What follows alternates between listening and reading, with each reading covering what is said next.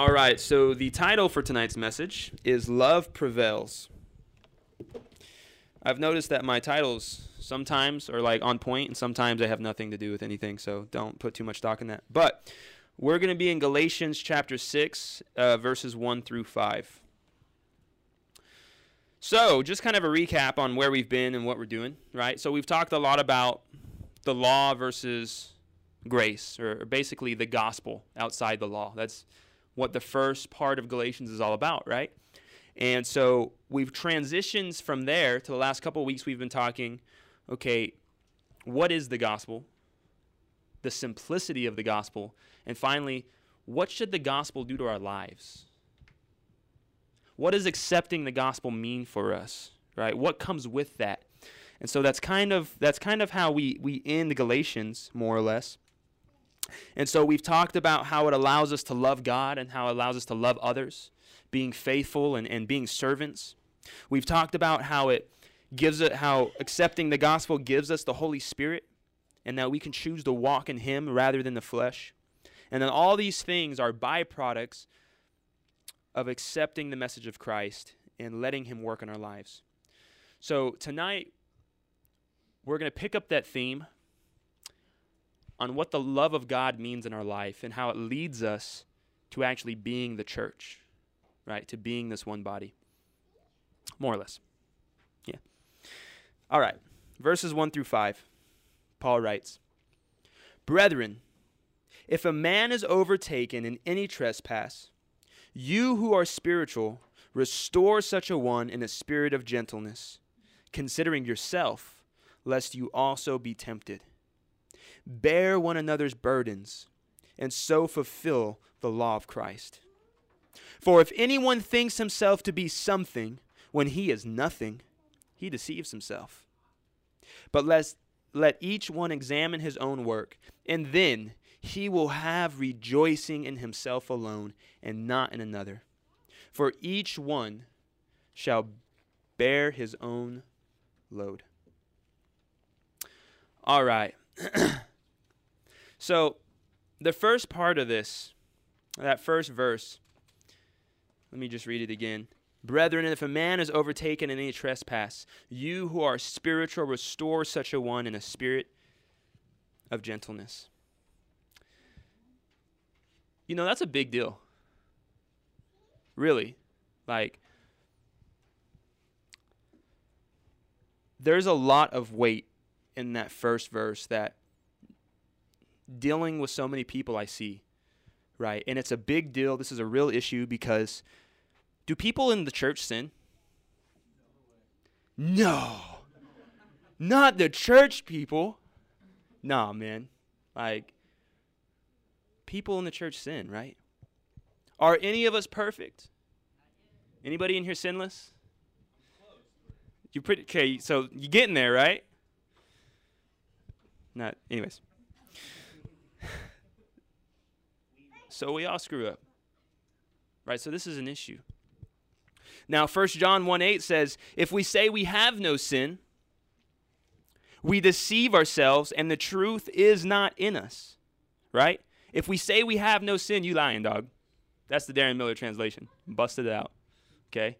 And it's pretty funny, you know, there's a thing that's called CSI. We do it every year. And it's actually run by the Job Corps now. And, you know, people all over Kerr County, they gather together at Shriner. They break up into groups. And they go and they serve homeowners in the community, right? Homeowners who are disabled or elderly or whatever. They help them out. And I was over, I think, like 5 projects this year. So I'd go out, "Hey, how y'all doing?" And I took little bags with a little book of John, you know. And I was talking to this one lady, you know, and she's like 80 or 90 years old, you know, this little frail old woman with oxygen tank on. So sweet. And all these people are cleaning her house. And so I give her my testimony, you know, my story, God's story. And at the end, I tell her, you know, like, here's the gospel. Like, Jesus will forgive you of your sins if you just confess them. And, you know, do you want to do that right now? She's like, "Well, no, I'm good because, I don't really have any." And I'm looking at this 90-year-old woman like, "You don't have any? Like, how long you been alive?" Like, you know, but no, I don't have any of those. I'm good. That's what she told me. And if I could have written down all the thoughts that went through my head from that comment. Anyways. But nobody can really say that, right? That's my point. Nobody can say that, and we know that. We know that. Just in case you didn't, the Bible says that too. So, but sin is still a problem, right? Like, it's not okay. There's never a point that sin is just okay.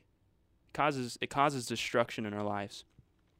Zach and I were just talking earlier about, the ways we've walked and the things we've done in our life, and looking back on it and being like, man, like, what the heck was I doing? And when you see people doing things that, you used to do, and you're like, man, like, look at that guy. And you're like, oh, wait, that used to be me. Like, that's an eye-opener. But sin is still a problem, because we're talking about a holy and a perfect God, right? And I stress that a lot, that God is a holy, he's perfect, he's a judge. But he's also our Father. He's also our Father, and that's equally as important, because while sin is an issue, the fact that he's our Father means he wants us to walk in blessing, right? He wants us to fulfill our purpose. He wants us to walk in the fullness of joy and all those things, those fruits of the Spirit that we talked about 2 weeks ago. That's what God wants for us as a constant. As a constant. The only thing that gets in the way of that is us. But God's a good Father. And all things that are the Father's belong to the heirs, and that's us, okay? But sin is still a problem. We can't walk in it. As Christians, we should be dead to it. Its power is broken. Here's the thing. Sin has no power in our life. That means every time that we walk down that road, whatever road that is, it has to persuade us into it. Did you know that? Have you realized that? Like, Satan is constantly persuading us to walk out of this kingdom of light and just try and put our foot back into the darkness a little bit, right? Just a little step. But that's all it is persuasion. That's it. He can't force our hand. He can't make us walk in that, right? It's our choice. But here's the thing. Jesus says in Matthew 26:41, he's about to go to the cross. He's about to give up his life. Here's Peter. Peter had already told him, like, yo, man, I don't care if everybody else leaves you, not me, right? I'll die for you. I'll die for you. And Jesus is like, dude, before the rooster crows, like, you're going to deny me 3 times. And so he's in the garden, he's praying, and he's fervent before the Lord, and, well, he is the Lord, but, and he's, sweating great drops of blood, and he tells his disciples in chapter 26, verse 41, he gives them something very, very simple. He says, watch and pray, lest you enter into temptation. Look at this, he says, the spirit indeed is willing, but the flesh is weak. And that is that is the life reality of everybody in this room. The spirit is willing, but the flesh is weak. We've got to watch and we've got to pray, right? Because we fall, and I know. I think staring into your failures is probably one of the realest parts of a Christian life. I don't think it should be. Definitely should not be. But for me, it has been. A lot of staring into, man, I can't believe I did that. I can't believe I walked in that. And falling, it's a reality. We get caught. We find ourselves weak in the spirit. We find ourselves distracted in the world. We fall, we stumble, we trip up our lives. But 1 John, once again, chapter 2, verses 1 and 2 says, my little children, these things I write to you, so that you may not sin. And if anyone sins, we have an advocate with the Father, Jesus Christ the righteous. And he himself is the propitiation for our sins, and not ours only, but also for the whole world. You know, and everybody in the room should memorize those verses. Maybe not verbatim, but you should at least know the gist of that, right? Because those verses right there, that is like the foundation of your whole life. That's it. Jesus is our advocate. He's our Lord, our Savior, right? And he gave himself up as the substitute for our sins and for the whole world. But here's the deal. Here's where we're going to start picking up a little bit of momentum in this sermon and what I'm trying to get at, right? How many of you believe that's true? Jesus paid it, right?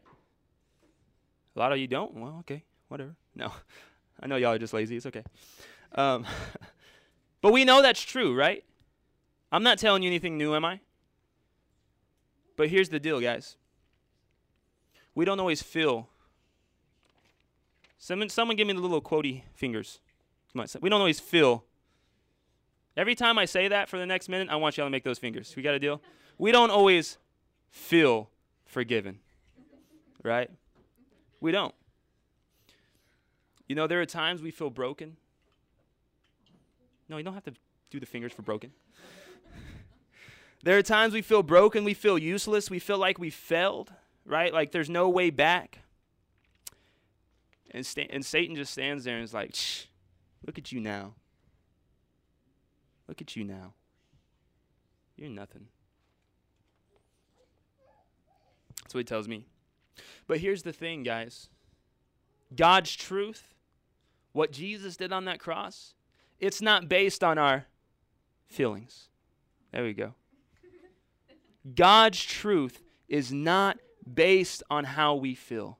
Your value, you don't got to do it anymore, it's okay. Your value in Christ is not based on your feelings. Okay? I want y'all to get that. God's compassion, his mercy, those things don't change because we mess up. And it's so crazy. You know, I was talking to someone just this week. Some of y'all probably know who I'm talking about.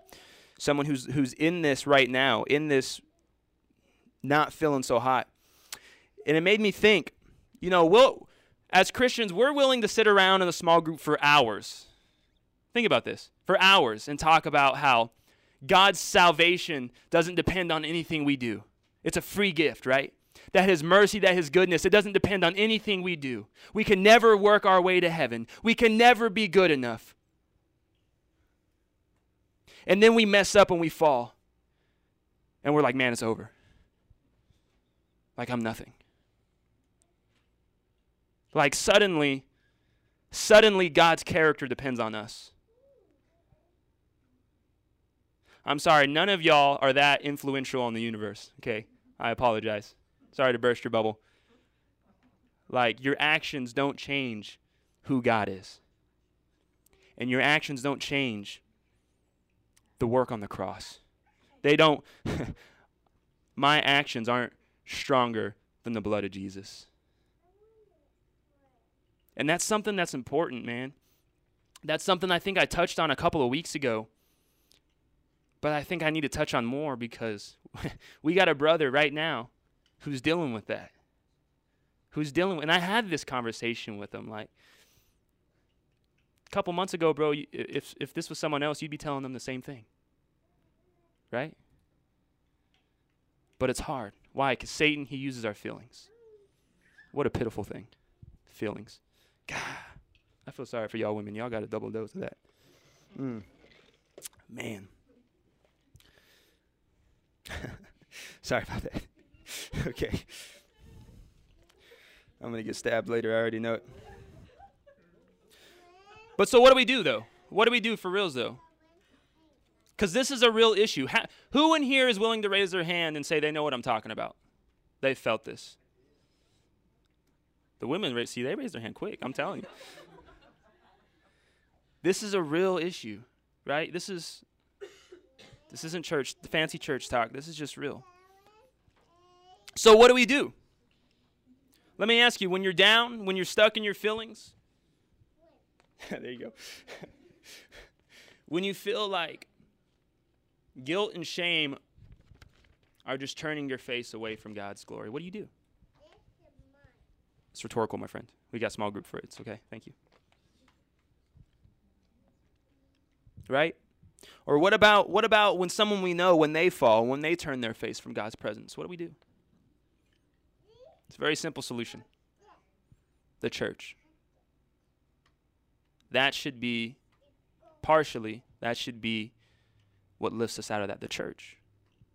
You know, I think the church should, like, it should be a noun, but it should be a verb.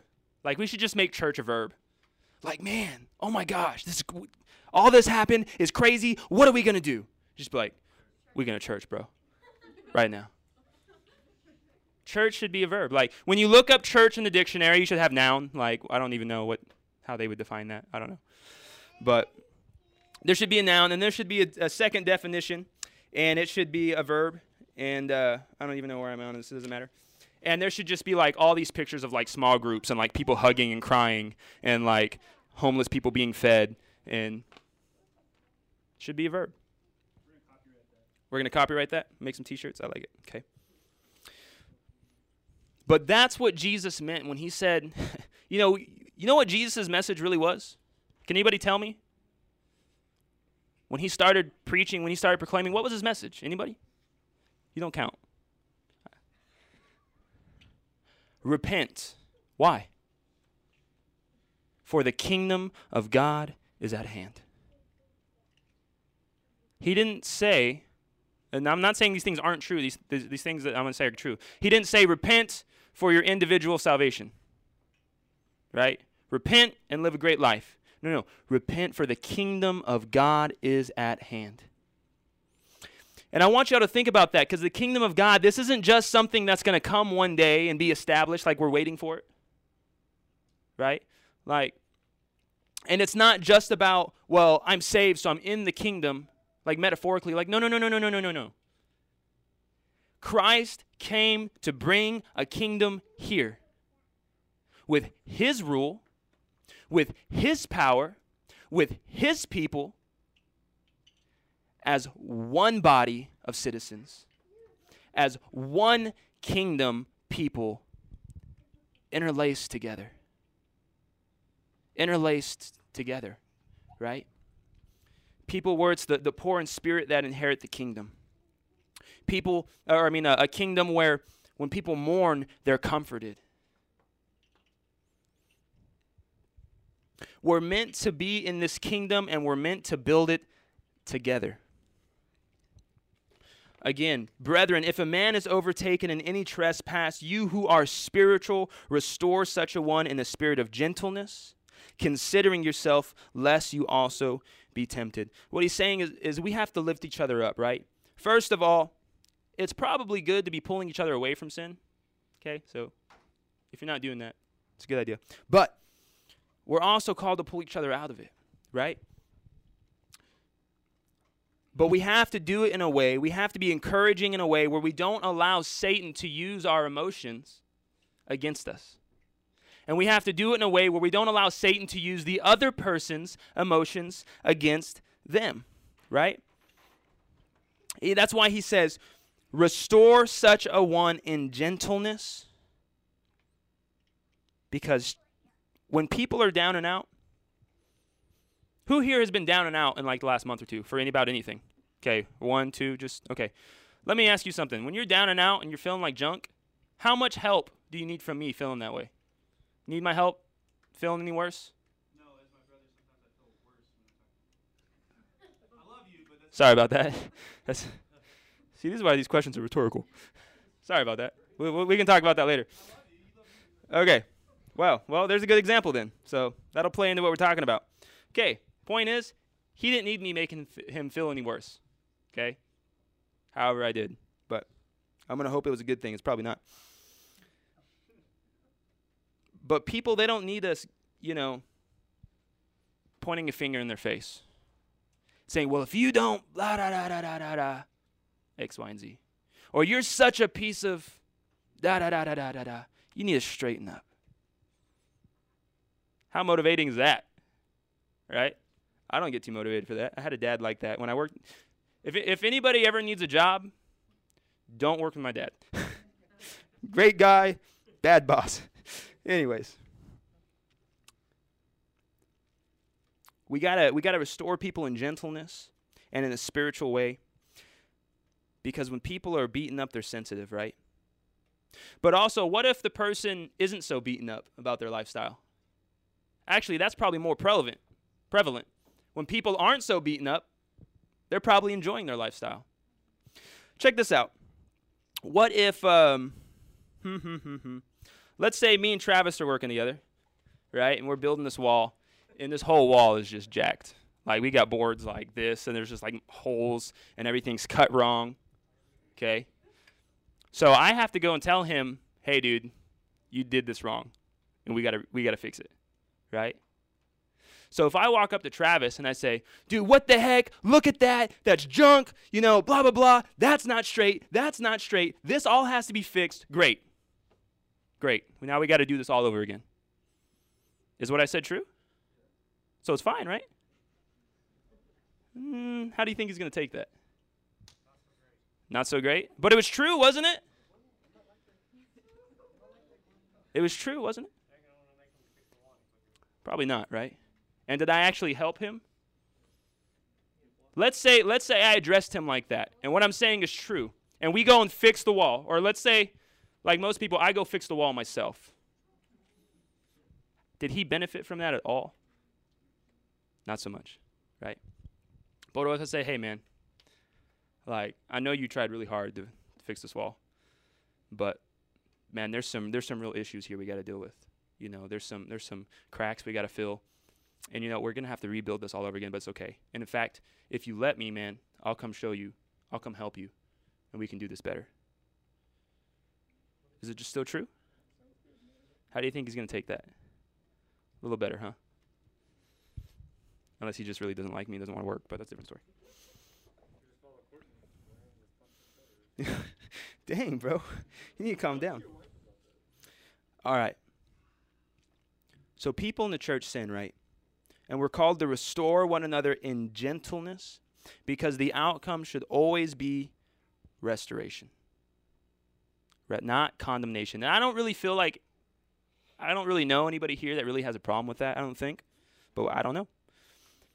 But our outcome for people should always be restoration, not condemnation. Why? Because that's Satan's job. Let him deal with that. You know, we're children of the King here. I've been listening to this guy, Todd White, and I love the fact that one of the things the way he always describes himself is he just says, I'm just representing Jesus. That's his thing. Like, I'm just representing Jesus.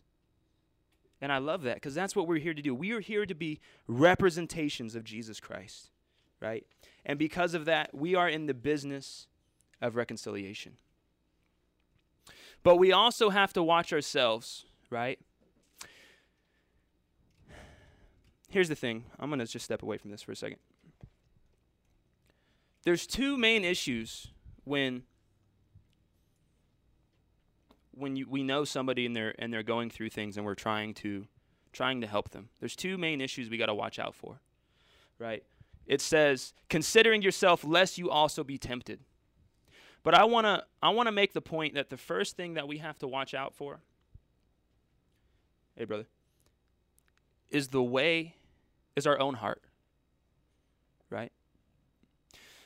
Because if I have an issue with Travis and I go with him, and again, if I have something very true to say, but it's fueled in anger or it's fueled in judgment, man, I'm already walking in sin. I didn't even need to be tempted. So the first thing we have to be careful is we have to check our own hearts. The second thing, however, is literally being drawn into that. And it's so crazy. I've told you the story before about working at Ingram and my buddy saying, hey, there's this great message about anger on. You need to come listen to it. And I'm like, I don't have a problem with anger. And then like 60 seconds later, I walk outside and my boss starts yelling at me and I snap. And I had to turn around and walk the other direction. Because if my mouth would have opened, it would have been bad. What did I say 60 seconds before? I don't have a problem with anger. And I don't. But I did that day. The second thing is it's always so interesting how Satan will use other people's problems. Suddenly you're talking about alcohol. Suddenly you're talking about drugs. Suddenly you're talking about pornography. Suddenly you're talking about X, Y, and Z. And these things that you would say, oh, I don't even have an issue with that. Just because you're there trying to pull someone else out of that, now Satan brings that up in your mind, and it's a temptation you haven't had in maybe years. And it is there. And we have to be very, very aware of that. Because here's the thing, guys, and I'll probably never stop talking about these things because the Bible only, has 8 things to say? The Bible says the same thing over and over and over again, really. And one of those things that it makes pretty clear is this is a spiritual war. For real, this is a spiritual war. Like, we're just like, church group and pizza. Like, good guys, bad guys. Go home, call it a day. Man, the enemy is plotting. They are tactical, and they work things together for purpose. I'll tell you what. The Bible says God works all things together for the good. Satan works all things together for your destruction. Seriously. And just recently, I was at someone's house, and they were in a bad spot. And I left the house depressed. Straight up. I left the house feeling like junk. And so I'm praying and I'm praying and I'm praying and I'm praying. And by the time I get home, I feel great. But I call my buddy up later and I'm like, hey, man, look, dude, you need to be careful. You need to be praying for yourself, okay? Because I just felt the spiritual attack come on me. I felt depressed. And he's like, dude, because there was like 3 or 4 people with us. He's like, dude, the other guys with me said the same thing. I'm like, I know. That's why I'm calling you. That's why I'm calling you. And that's the thing. We can walk into a situation and Satan will follow you home. That is a real reality, okay? Anytime you are suddenly angry, suddenly anxious, suddenly worried, suddenly depressed out of nowhere for no reason, I would say that's probably a spiritual attack. And when it happens to me, I text 2 people. I say, pray for me. And by the time I'm done praying, and by the time I get the text back, I've literally felt it leave like that. Literally. This is not, some sort of spiritual, lofty thing. This is real, guys. This is real. So consider yourself, lest you be tempted, lest you be pulled into that. Because this is what the church looks like. This is what the love of God in our lives looks like. That's why it says here in verse 2, he goes on to say, bear one another's burdens and so fulfill the law of Christ. Let me ask you something. What is the law of Christ in a nutshell? This one you can answer, guys. Go for it. What is the law of Christ? Love your neighbor. Try to be like me being Christ. Okay, close enough. Okay, so the greatest 2 commandments is love God with all your heart, all your soul, all your mind, and all your strength. Not particularly in that order. And to love your neighbor as yourself. Right? That is more or less, that's the law of Christ. Okay? Love God. What does it mean to bear one another's burdens? Why would we want to do that? Who wants to say, oh man, that guy, he's having a really tough time. Let's just go have a tough time with him. Like, whose agenda did that pop up on? Other than Jesus's? No one's. But you know what that's called? That's called love. To have a focused concern with someone else outside of your own. That's just love. That's the way Jesus loved us. He didn't just leave us here in this mess of sin and death. Right? He didn't just leave us to walk the life we wanted. No. He carried our cross for us. And that's both literal and figurative. Suckers. He carried our cross for us. Why do we take offerings? Why do we give out to the poor? Why do we have times of praises and prayer requests? Is it because that's just, I'm a pastor and so I just, it's kind of what's on the schedule to do? Not for me. Not for me. This is a time where we can bear each other's burdens. Right? Where we can walk with one another through these struggles. I was preaching for Sergio Sunday night, and I was preaching about spiritual gifts, and in in 1 Corinthians 12, it talks about how we each have an individual gift, and God is with us, and then it says that, so all the members of the body, talks about how we're all one body, all the members should have the same care for one another. The same care. Not the pastor should have the care. The elders and the deacons should. All the members should have the same care for one another. That's what love is. We're called to bear one another's burdens, right? But we have to do so in a way that doesn't pull us into sin as well. Verse 3. For if anyone thinks himself to be something when he is nothing, he deceives himself. Let's just read through. But let each one examine his own work, and then he will have rejoicing in himself alone, and not in another. For each one shall bear his own load. You know, anytime we begin to think we have it all together, anytime we begin to think, well, because of this or that, I'm really better than this guy. Or anytime we begin to believe, here's one, and I hear this a lot, that we're too good to fall. Like somehow we have become too Christian. Or like, oh, that temptation, that can't tempt me. What? I think it was Pastor Mark said that I don't know if it was another pastor, somebody told him that they did not sin. They couldn't. They were good. They were on like Holy Spirit super high or something. I don't know. But sin. Nah, dog. He did make mistakes. Oh, he made mistakes, but he didn't sin. Ooh, that's a good one. I better remember that. That's called being deceived, right? We got to keep our eyes on Christ. Here's the thing that we're gonna wrap up into is, as soon as we have our eyes on ourselves and our own goodness and our own works, what's that called? Pride. What comes before? What does pride come before? The fall, right? Like I'm 6'1", I'm not that tall, but it's still a 6-foot fall, and that sucks. That wasn't. I'm sorry. Anyways, that's all I got right now. We got to have our eyes on Christ, right? There's this thing, another thing that Todd White was saying that I really love is, God never told us to seek stuff. God never told us to seek this house or that house or this career or like some sort of, you watch your mouth. Not funny. That was funny. Anyways, God never told us to seek these things. God told us to seek him first. He said, just seek me. Seek first the kingdom, and I'll add all those things.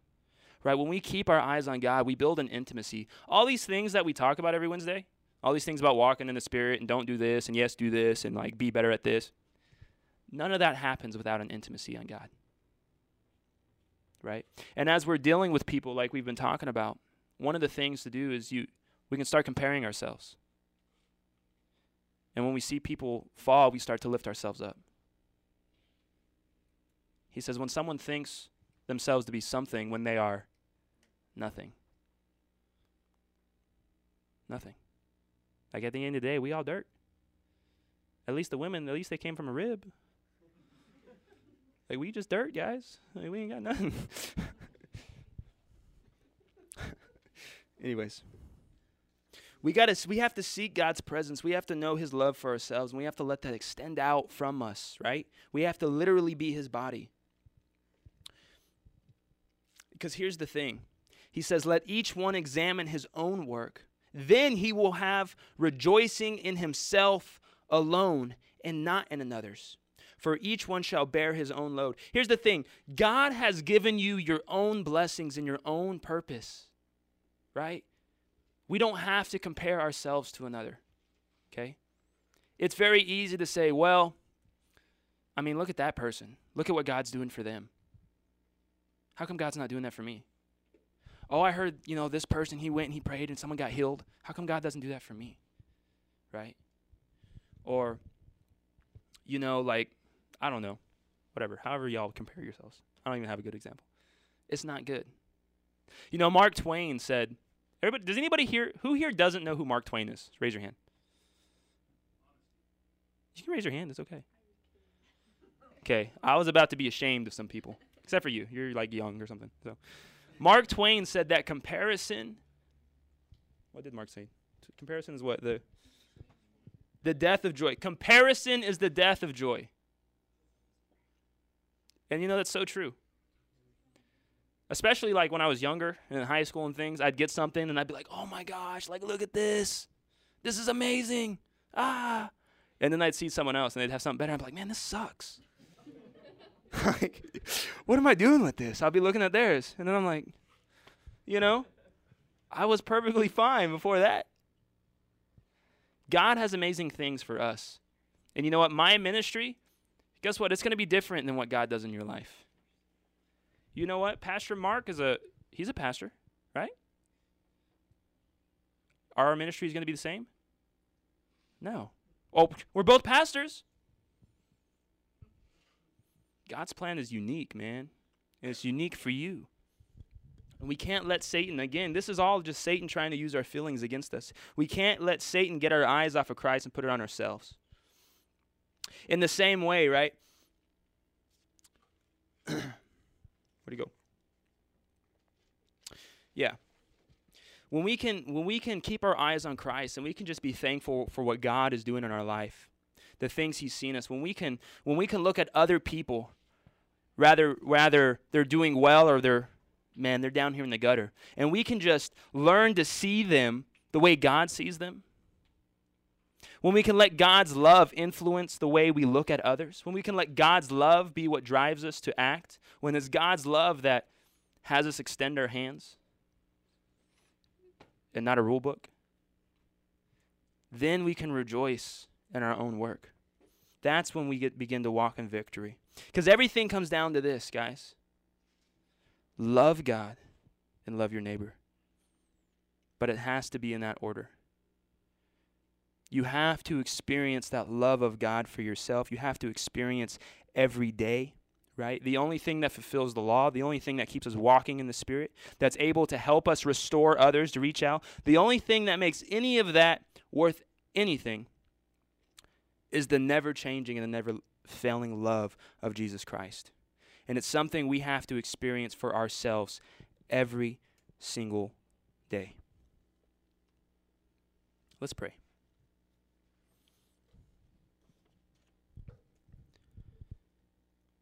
Father God, I thank you so much for tonight, Lord.